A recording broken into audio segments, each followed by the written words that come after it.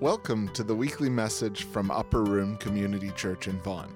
We hope that this message will help you grow in your faith and provide practical ways to strengthen your relationships. For more information, visit us at upperroom.ca. Hi, my name is Camille Urick, and today I will be reading scripture from Acts 4, verses 23 to 31. On their release, Peter and John went back to their own people and reported all that the chief priests and the elders had said to them. When they heard this, they raised their voices together in prayer to God. Sovereign Lord, they said, you made the heavens and the earth and the sea and everything in them. You spoke by the Holy Spirit through the mouth of your servant, our father David. Why do the nations rage and the people plot in vain? The kings of the earth rise up, and the rulers band together against the Lord and against his anointed one. Indeed, Herod and Pontius Pilate met today with the Gentiles and the people of Israel in this city to conspire against your holy servant, Jesus, whom you've anointed. They did what your power and your will had decided beforehand should happen. Now, Lord, consider their threats and enable your servants to speak your word with great boldness. Stretch out your hands to heal and perform signs and wonders through the name of your holy servant Jesus. After they prayed, the place where they were meeting was shaken. They were all filled with the Holy Spirit and spoke the word of God boldly. This is God's word. Thanks indeed for God's word. I want you to imagine this situation with me. Imagine a group of people maybe gathered together for a time of prayer, or in a small group, in a home group, maybe in a call time of prayer, and people are sharing a request. And here's a request that someone shares with you. A lady says, can you just really pray for my husband? He's lost his job and without a job for 8 months. He's been to 3 interviews. He hasn't succeeded in any one of them. He's really discouraged. My parents would love to help us financially, but he's reluctant to accept help from his in-laws. Tomorrow he's got a really important interview and he would really like to get this job. Can you pray for him? It's not a realistic request that you might say. Now, at the expense of a little bit of exaggeration, here's what a typical prayer response might look like in a prayer meeting. It might go something like this: Lord, we want to pray for John this morning. You know that he's been without a job for 8 months. We know that he's really discouraged. We know that he doesn't want to take any help from his in-laws. And we know that he has this really important job interview tomorrow. Please help him, we pray in Jesus' name. Amen. I said a little bit of exaggeration, but probably not too much. It's what happens in a lot of our praying. We basically inform God of the problem. Lord, you know. Just count the number of times Lord, you know shows up in a prayer meeting. Of course he knows. He doesn't need us to inform him again of the problem. But what happens with this kind of praying is, after a while, it's very hard to maintain any sense of enthusiasm and passion for praying like this. And so we go silent. By the way, after one person has prayed that way, what else do you say? You've already told God everything, right? So silence follows. And then your mind starts wandering. So there's either babbling or silence. We are plagued with a problem of words when we start praying. And yet, as I taught you 2 weeks ago, we need to pray because God's tied the success of every dimension of his agenda, both global and local, to our prayers. How do we solve this problem? And by the way, if it was a problem with words with some incidental relationship in our life, it's okay, you can get by it. But not when it's with the most vital relationship in our life, which is God. And it applies to, there might be some of you here who are not Christ followers. I just did a quick research on the internet yesterday. People who call themselves not affiliated with any religion, 40% of them pray at least once a month. And so it's just as relevant for you as for those of us who are Christ followers.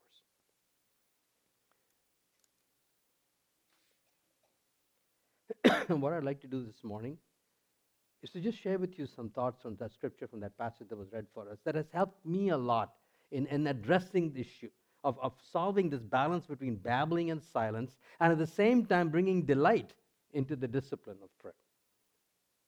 About all I can do in a 40-minute time is to just whet your appetites and give you some lines along which to do some thinking. And I'd encourage you to keep exploring that as well. That text began. Let me give you some background to that.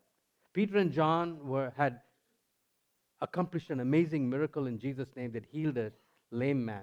And this had brought a huge crowd, and they began to preach about Jesus. The Sanhedrin, who was the highest ruling body in the city, were absolutely mad and upset. And so they brought Peter and John in. They couldn't deny this amazing miracle that had happened. And so they basically said, you stop preaching in Jesus' name, otherwise you're going to face severe persecution and threat from us. Peter and John go back to the church that said prayer, and this is the prayer that results and how they pray. Notice as we work our way through this, a radical difference between this and the Lord you know kind of praying that I hypothesized a few minutes ago. They begin with these words. When they heard this, they raised their voices together in prayer to God. Sovereign Lord, they said, you made the heavens and the earth and the sea and everything that is in them. The first thing they start off with is an acknowledgement of the sovereignty of God. It reminds them, of course, that God is sovereign over this situation, that even the Sanhedrin, who are their opponents, are really under the active sovereignty of God. But more than that, it is a conviction of the sovereignty of God that even allows us to pray. Some philosophical objectors say, well, if God is sovereign and he's going to accomplish what happened anyway, and we read in that text a few moments ago that even the handing over of Jesus to be crucified was according to the determined counsel and foreknowledge and plan of God. Well, if that's the case, why bother to pray?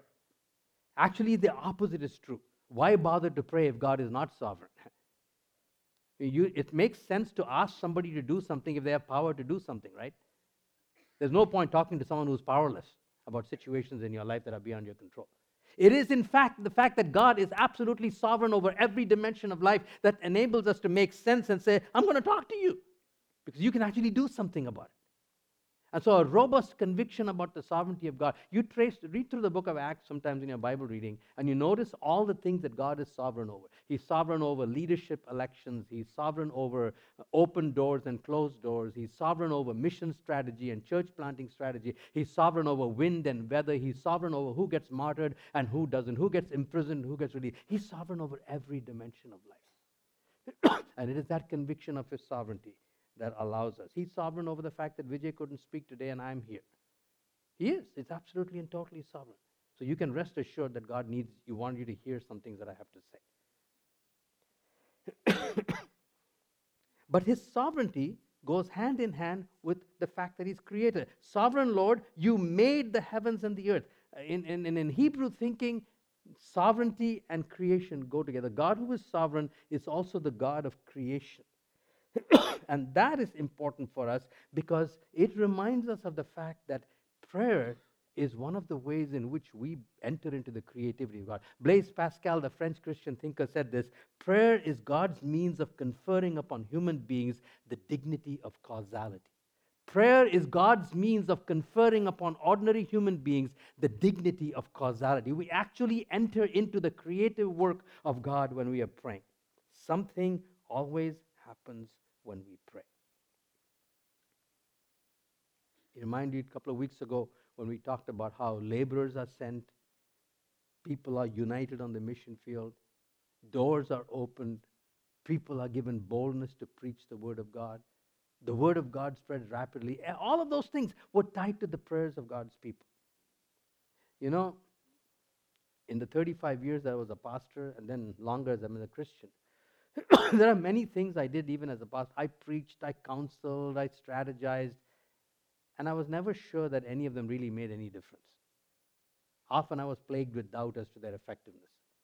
There is only one thing that I did, there is only one thing that I do that I never have any doubt is actually matters, and that's when I pray. When we pray, something always happens. You can be sure of that because you are actually entering into the creative work of God with you. And so these are two things that at the very beginning, they're short. They don't spend a lot of time on that. We're coming to the heart of the prayer in a few minutes. But it's still very important to root ourselves in these two dimensions of who God is. He is sovereign, so it makes sense to pray. And by golly, I'm involved in creating something out of nothing when I pray. Something will always happen. Nothing ever remains the same after I pray, whether you know it or not. And then they come to the heart of the issue. From God who is sovereign and God who is creator, they move to God who is the revealer. You spoke by the Holy Spirit through the mouth of your servant, our father David. Why do the nations rage and the people plot in vain?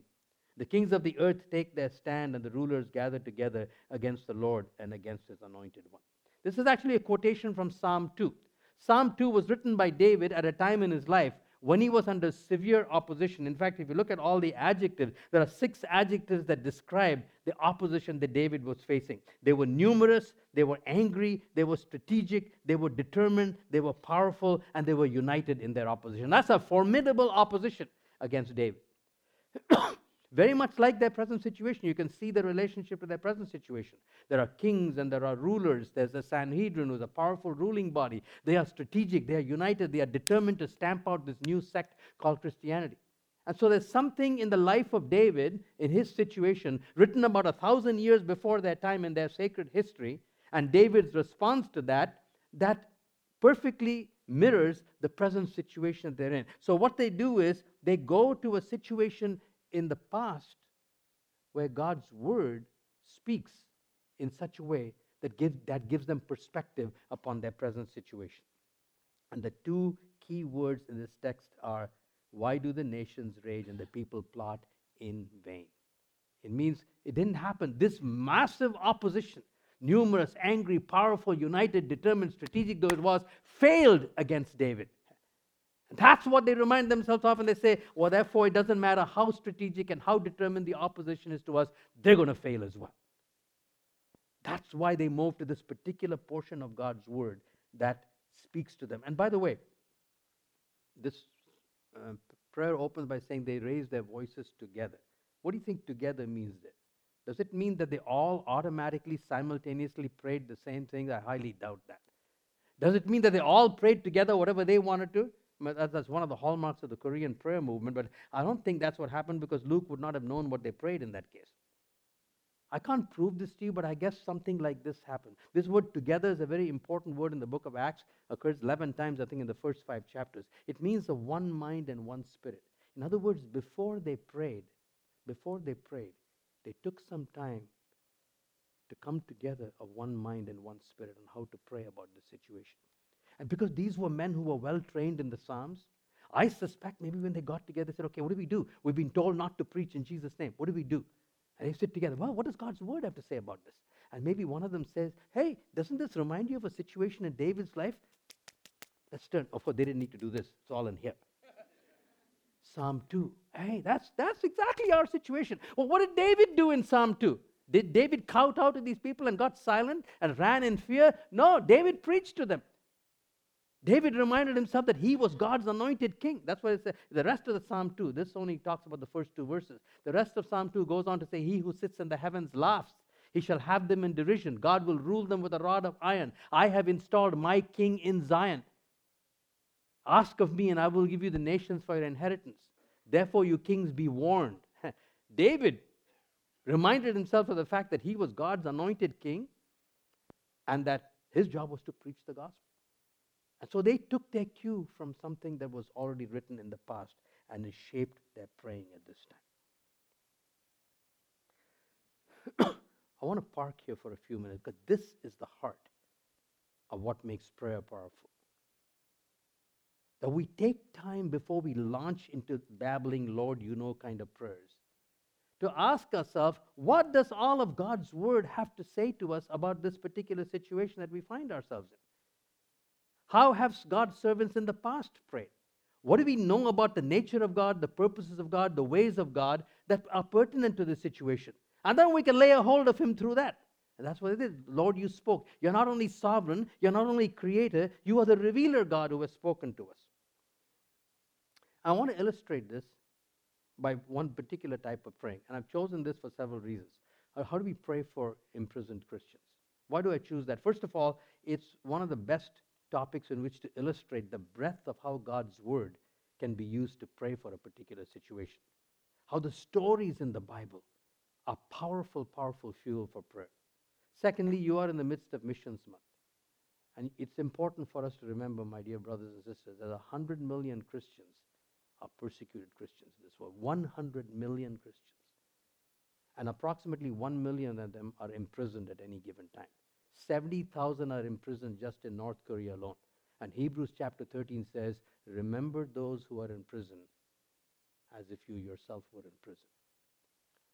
And it's important, and a third reason why I want to talk about this is that as I retired a year ago, I did some work on what does God want me to do at this next stage in my life. What are the causes that He wants me to give myself to? And one of them is to keep the church in North America aware of the plight of the persecuted church and to call for intercessors. And I prayed this morning that there might be at least one person here today who feels a fresh call to pray for the persecuted church. So for all of those reasons, I want to use this as illustration. But learn the principle of how God's word can be used to pray for anything and everything that you want to. So, about 25 years ago, I was reading a magazine, it was our Alliance denominational magazine, and I read about 17 Vietnamese Alliance pastors who've been imprisoned. One of them, his wife's plight was outlined in the story, and my heart was drawn to him because I was a pastor myself, and I imagined my wife and my family in that miserable situation. And so I said, Lord, I want to pray for Pastor Ha. That was his name. Well, what do you do? What do you pray for someone who's in prison? What's the first thing you pray for people who are in prison? Lord, get them out, right? That's what I'd want. I want to get out. But how long do you pray, Lord, get them out? That takes about 3 seconds. And how many days do you keep praying that with any kind of enthusiasm? Around about the time I was learning some of these principles that I'm sharing with you, and I began to read through the scriptures and think through them about all the people who had been in prison in the Bible. What can I learn from their situation? Did God get them all out? No, He didn't, as a matter of fact. What did He do for them? Once I found that out, I could ask Him to do that for Pastor Ha. So I thought of Joseph. When Joseph was in prison, what does the Bible say? God was with him. It didn't say God got him out. It says God was with him. So the first and most important thing I learned to pray for Pastor Ha was that God's Spirit would be with him in a very real and tangible way. What was the result of God being with Joseph? Joseph found favor. He found favor with the jailer. So that was the next thing I began to pray for. Not only did Joseph find favor with the jailer, Joseph was given more work to do. And as a result of that, Joseph was respected in the prison. So I prayed for authority for this man. That God would be with him, he would have favor with his jailers, he would have authority. And then not only that, you remember Joseph interpreted dreams for 2 of Pharaoh's servants. And Joseph was given wisdom. And so I prayed that God would bring people to Pastor Ha who were in trouble and who needed wisdom, and that God would give Pastor Ha wisdom. There were at least 4 things from Joseph's life that I learned to pray for him. And as if that wasn't enough, I also learned not to pray for his release. Now that's the cheeky thing when you're outside of jail yourself. But if it weren't from God's word, I wouldn't have the courage to pray that way. Because Joseph was not released right away. In fact, as a result of one of these dreams that he interpreted, the Pharaoh's butler, he said to him, hey, when this comes true and it's good news for you, please remember me. The butler forgot. And for 2 more years, Joseph was in jail until the butler then remembered. Now, why did God allow him to languish in jail for 2 more years? You ever asked yourself what would happen if Joseph had been released earlier? If Joseph had been released 2 years earlier, he would have been sent back to Canaan, and 5 years later, he would have died when the famine came. But by waiting those 2 years, on this particular night when Pharaoh could not interpret his dreams, and all of Egypt's magicians couldn't interpret it, at that moment, Joseph was brought to attention, and he became prime minister, and he saved his own people. He preserved Judah, from whom Jesus would come. So from that time, I began to pray, not that God release him now, but release him at the time when his release will have maximal impact for the kingdom of God. And in the meantime, Lord, please keep his spirit sweet, like you kept Joseph's spirit sweet. All that I learned to pray just from Joseph's story. That's just one story. Then I thought of Peter. Read that in Acts chapter 12. Peter had been arrested by Herod, and he was due to be put to death the next day.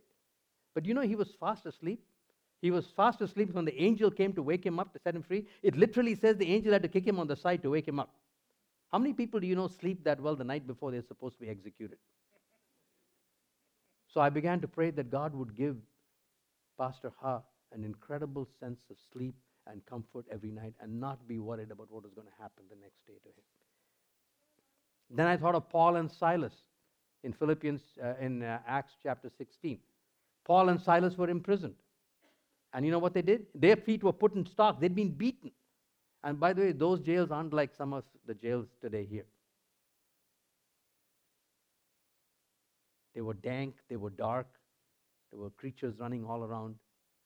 and your feet were in stocks, and it says at midnight they sang. Most of us don't sing on a Sunday morning. These people sang in the midnight in a jail with their bodies beaten and bruised, with all kinds of vermin running around them, with no lights and nothing. And as a result of that singing, what happened? Prison doors were opened. A jailer became a believer. A church was planted. All because two people were singing. And so I began to ask the Lord to make Pastor Ha and his 16 other colleagues begin to sing in the middle of the night, to fill those jails with worship. And as a result of that, that prison doors would be open either literally or figuratively. And then, of course, I thought of Paul himself in prison later on. When Paul was imprisoned, he was under house arrest for 2 years. What are some of the things that Paul did under house arrest? First of all, Paul prayed. There are some magnificent prayers in the New Testament, right? And those were in Ephesians and Philippians and Colossians. Paul prayed them all when he was in jail. Paul had insights into Scripture. And by the way, he wrote Ephesians, and he wrote Philippians, and he wrote Colossians, and he wrote Philemon while he was in prison. He received insight from God. That became a blessing to the church today. And then Paul discipled and trained all kinds of people who were with him. And most remarkable of all, Paul got to witness to all the guards. Because, you see, Paul had appealed to Caesar, and so he had to be carefully guarded. And some scholars believe that there was a Roman soldier, a part of the crack team of Caesar's Praetorian Guard, who were literally chained to him every 6 hours so he wouldn't go away. Can you imagine those poor guys? They had to listen to Paul pray. They had to listen to Paul dictate Ephesians and Philippians and Colossians and Philemon. No wonder some of them became believers, because in Philippians, Paul says, even those of Caesar's household salute you. So those were all the things that happened to Paul. And so I began to pray all those things for Pastor Ha, that he would become a man of prayer, that he would get insight into God's word and fashion sermons that would later on come and touch many, many people, that he would have the opportunity to minister to jailers and witness to them. So that was from the life of Joseph, from the life of Peter, from the life of Paul and Silas, from Paul under house arrest. And then I even prayed for him because I didn't know whether he'd be martyred or not. And remember Stephen the martyr? What does it say there? When the stones were thudding into his body, it says he saw heavens open and Jesus standing at the right hand of the Majesty on high. And he prayed, Father, have mercy upon these people. So I prayed that should Pastor Ha be asked to pay the ultimate price, that in direct proportion to the pain and the suffering in his body, heavens would open and he would see the glory of Jesus standing, and he would have grace to be able to pray for forgiveness for the people. Do you see how Scripture works? Are you getting some idea of how this works? Sovereign, creator, and a God who has revealed in history. Now, it doesn't stop there. Then they move on. Oh, by the way, in verse 27 and 28, we see yet another dimension of God. He's not only sovereign, he's not only creator, he's not only God who has revealed truth in the word, he's a God who has acted in history. Verse 27, indeed Herod and Pontius Pilate met together with the Gentiles and the people of Israel in this city to conspire against your holy servant Jesus, whom you anointed. Just like they rebelled against your holy servant David, now they rebelled against your holy servant Jesus. They did just what your power and will had decided beforehand should happen. Just as sovereign you were over David's life, and just as the rebellion against David was in vain, the rebellion against Jesus was in vain as well, because he rose from the dead. We just sang that a few moments ago. So we not only get insight to pray from the Word of God, but also from the work of God. He's sovereign creator. He reveals. He's also active in history. This is one of the reasons why you need to stay aware of what God is doing in the world today. While the canon of Scripture is closed, there is no more Scripture, God has not stopped working in this world. And so as I continue to pray for Pastor Ha, I also ask myself, what is God doing in the lives of imprisoned Christians today that will also teach me how to pray for Pastor Ha? And let me just quickly mention a few of them. I came across a story of a young woman named Irina. Irina was a little girl who grew up in the city of Odessa when Russia was still under communist regime. And she grew up to be a poet. She became a follower of Jesus. She grew up to be a poet. And the KGB arrested, as they often do, many of the culture shapers in the society. And Irina was put into jail. And this story is told by Charles Colson in his book, The Body. And one of the ways Irina would resist the interrogation of the KGB, and their techniques were all meant to break people's mental resistance down, was when she was being harshly interrogated, she would compose poetry in her head. And then as soon as the interrogation was over, she would go down and write down all this poetry. So I learned that God, from that I could pray that God would bless Pastor Ha with creativity, would preserve his sanity under interrogation, and he would eventually bless the church as a result of that. Then I heard the story about a pastor in solitary confinement. 21 days he was put into confinement all by himself. And I'm an introvert, and I would hate that thought. If he was an extrovert, I can only imagine how hard that would have been for him. But when this man was released, I heard him say, it was reported that one of the things he said was, I am so sad, I will now miss that deep, intimate communion I had with Jesus these last 21 days. So I began to pray that if Pastor Ha was in solitary confinement, that he would experience the reality and the presence and the sweetness of Jesus so much that he would rather remain there than even leave out. I wouldn't know how to pray this way from the Word of God. I learned to pray this way from the work of God in the world. And then I heard about a Chinese pastor who was given very menial duties. That was another way in which they break down people. And he was basically assigned to the cesspools to look after all the latrines and the cleaning and stuff like that. And you can just imagine the stench in these places. And this particular Chinese pastor would sing an old hymn. Most of us don't know the hymn. I learned it growing up as a Christian. I come to the garden alone while the dew is still on the roses. And he walks with me and he talks with me and he tells me I am his own. And the joy that we share as we tarry there to others must be made known. And this pastor testified that a cesspool had begun to smell like a garden for him because of Christ's presence. And so I began to pray that way for Pastor Ha, that should he be in those places where there's that physical assault upon his sensitivities, that cesspools will become gardens as he prays and as he sings. And then finally I remember reading about Pastor Richard Wurmbrand, the Polish pastor. He was a preacher, and often the guards were sadistic guards who loved to beat the prisoners, but if that got reported to their bosses, they'd be in trouble. So Wurmbrand would actually make a deal with the guards. I will allow you to beat me if you will allow me to preach the gospel. I mean, what kind of spectacular love for Jesus does that take?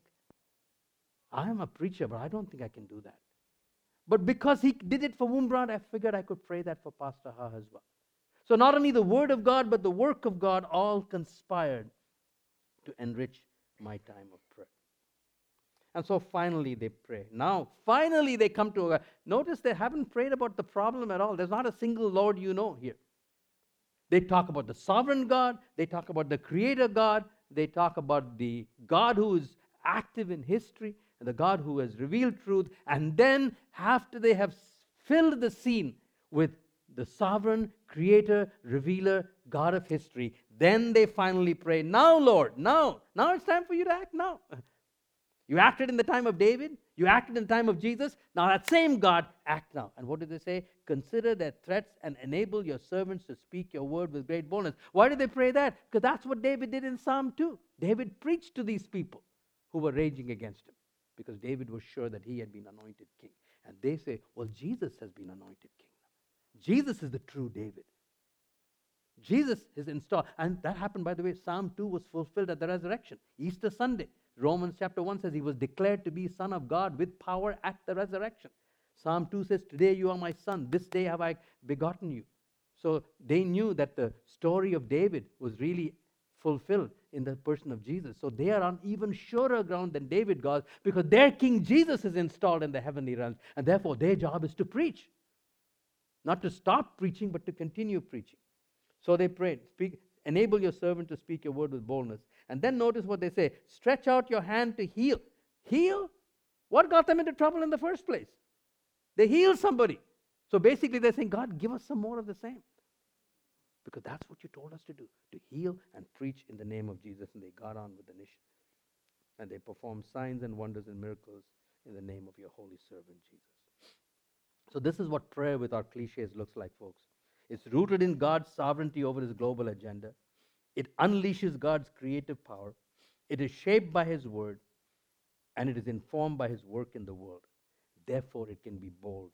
It's a large purpose, solution-centered prayer rather than a small purpose, problem-centered, Lord, you know kind of praying. And this kind of praying keeps you fueled for the rest of your life.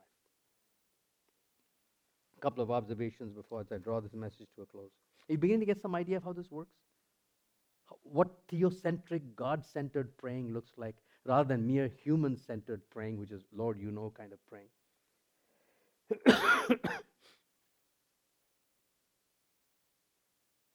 Let's go back to John. How might we pray differently in the light of a text like this? What would happen to our prayers for unemployed John and his interview tomorrow if we were to bring the sovereign God into the picture first? I don't know about you, but I might. And each one of us can do this differently, and that's the beauty of this. No two prayers will be the same. Lord, you know prayers, everybody will pray the same prayers, because all they know is to repeat the problem back to God. But theocentric praying like this can be as varied and as rich as many people that are here. Here are some thoughts that came to my mind. If I were to pray for John in that situation, the first thing I might pray is that John himself would be reminded of the fact that his God is sovereign over the situation. And therefore, he will not waste his time complaining, irritated and angry with the people who fired him, or frustrated at the people who didn't give him the jobs. Because in all of that, John will be convinced of the fact that God is absolutely sovereign. And because God is sovereign, Lord, please help John learn to pray for the first time, like he's never prayed before. That might be one way in which I would pray for John if God is sovereign. How about if I were to bring the Creator God into this picture? I might pray that John would become very creative in the use of this time that he now has. Time is an incredible gift. Most of us don't have enough time. And all of a sudden, unemployment, though it has its difficulties, I don't mean to glorify unemployment if there are people here who are struggling for a job. I'm simply suggesting that there's a perspective we can bring to bear upon that situation. That while he has that time, that God's creativity would enter into him. Maybe that God would be creative in helping him write resumes that are different. That he might start using his gifts in some new ways. That God might even open doors of new areas of interest for him. Maybe explore a very different kind of career that he might never have thought of at this particular time. And that he might become creative in the way he uses his time to enrich the relationships in his life. And then how about God as revealer? I might pray that John would become a man of the word during this time. That he would learn to go every day to God's word, to get God's perspective on each of those failed interviews, on each of those frustrating 8 months, that God would give him perspective. That during that time, his marriage will be taken to a whole new level as he begins to lead his family in understanding their present situation. That he would increase as a man of compassion for other people who are unemployed, so that when he does get a job, he will become a much more generous man. These are all the things that you can pray from the fact that God is a revealer God. And finally, that if he's a God of history, that God will bring people into his lives who have experienced this, who have walked in this situation, and who can testify to them that his God is alive today. See how much bigger and broader our prayer for John, unemployed John, can become if we bring God who's sovereign, God who's creator, God who's revealer, and God who's history maker into this situation. Now, one last question, but that we're finished. Does this mean that if we pray this way, we'll always get the answers we want? This is where you might be surprised with my response. This is probably the single most important thing I learned about prayer. That prayer is not about getting answers. Really? Why do we pray then? I want to ask you this question.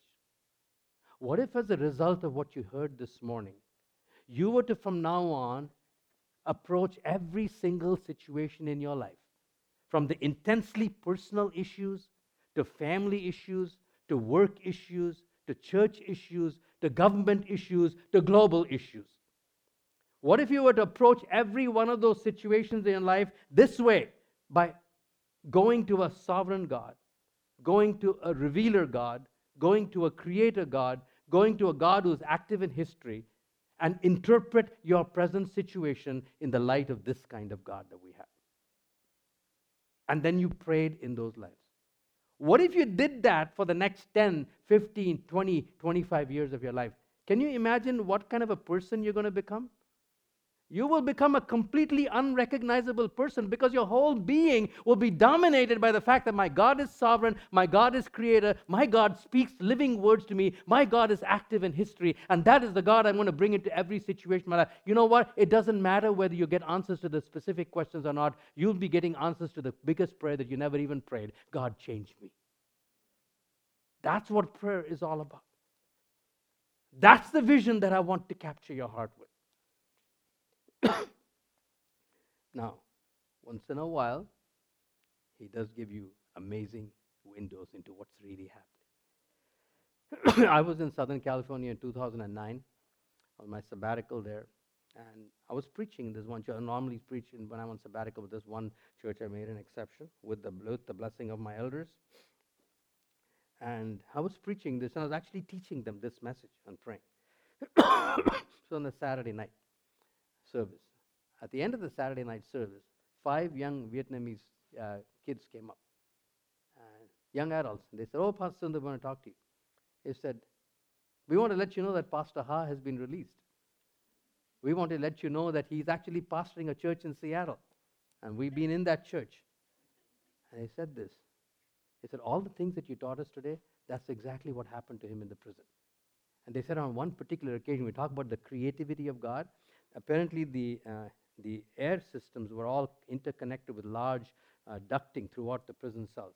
And at 10 o'clock at night, after the prison guards would go to sleep, Pastor Ha would lie down and preach the gospel into one of these things.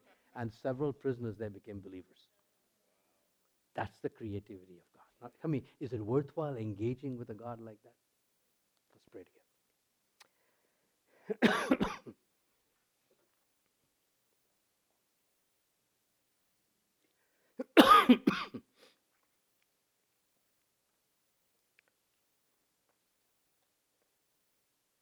Lord, I asked you for one person here today. Somebody whose heart is captured by the sheer possibility that I can make a difference in the lives of 1 million imprisoned brothers and sisters. That I can be responsible and an agent in your hands to distill the reality of a sovereign creator, revealer God into the lives of 100 million Christians who are being persecuted every day.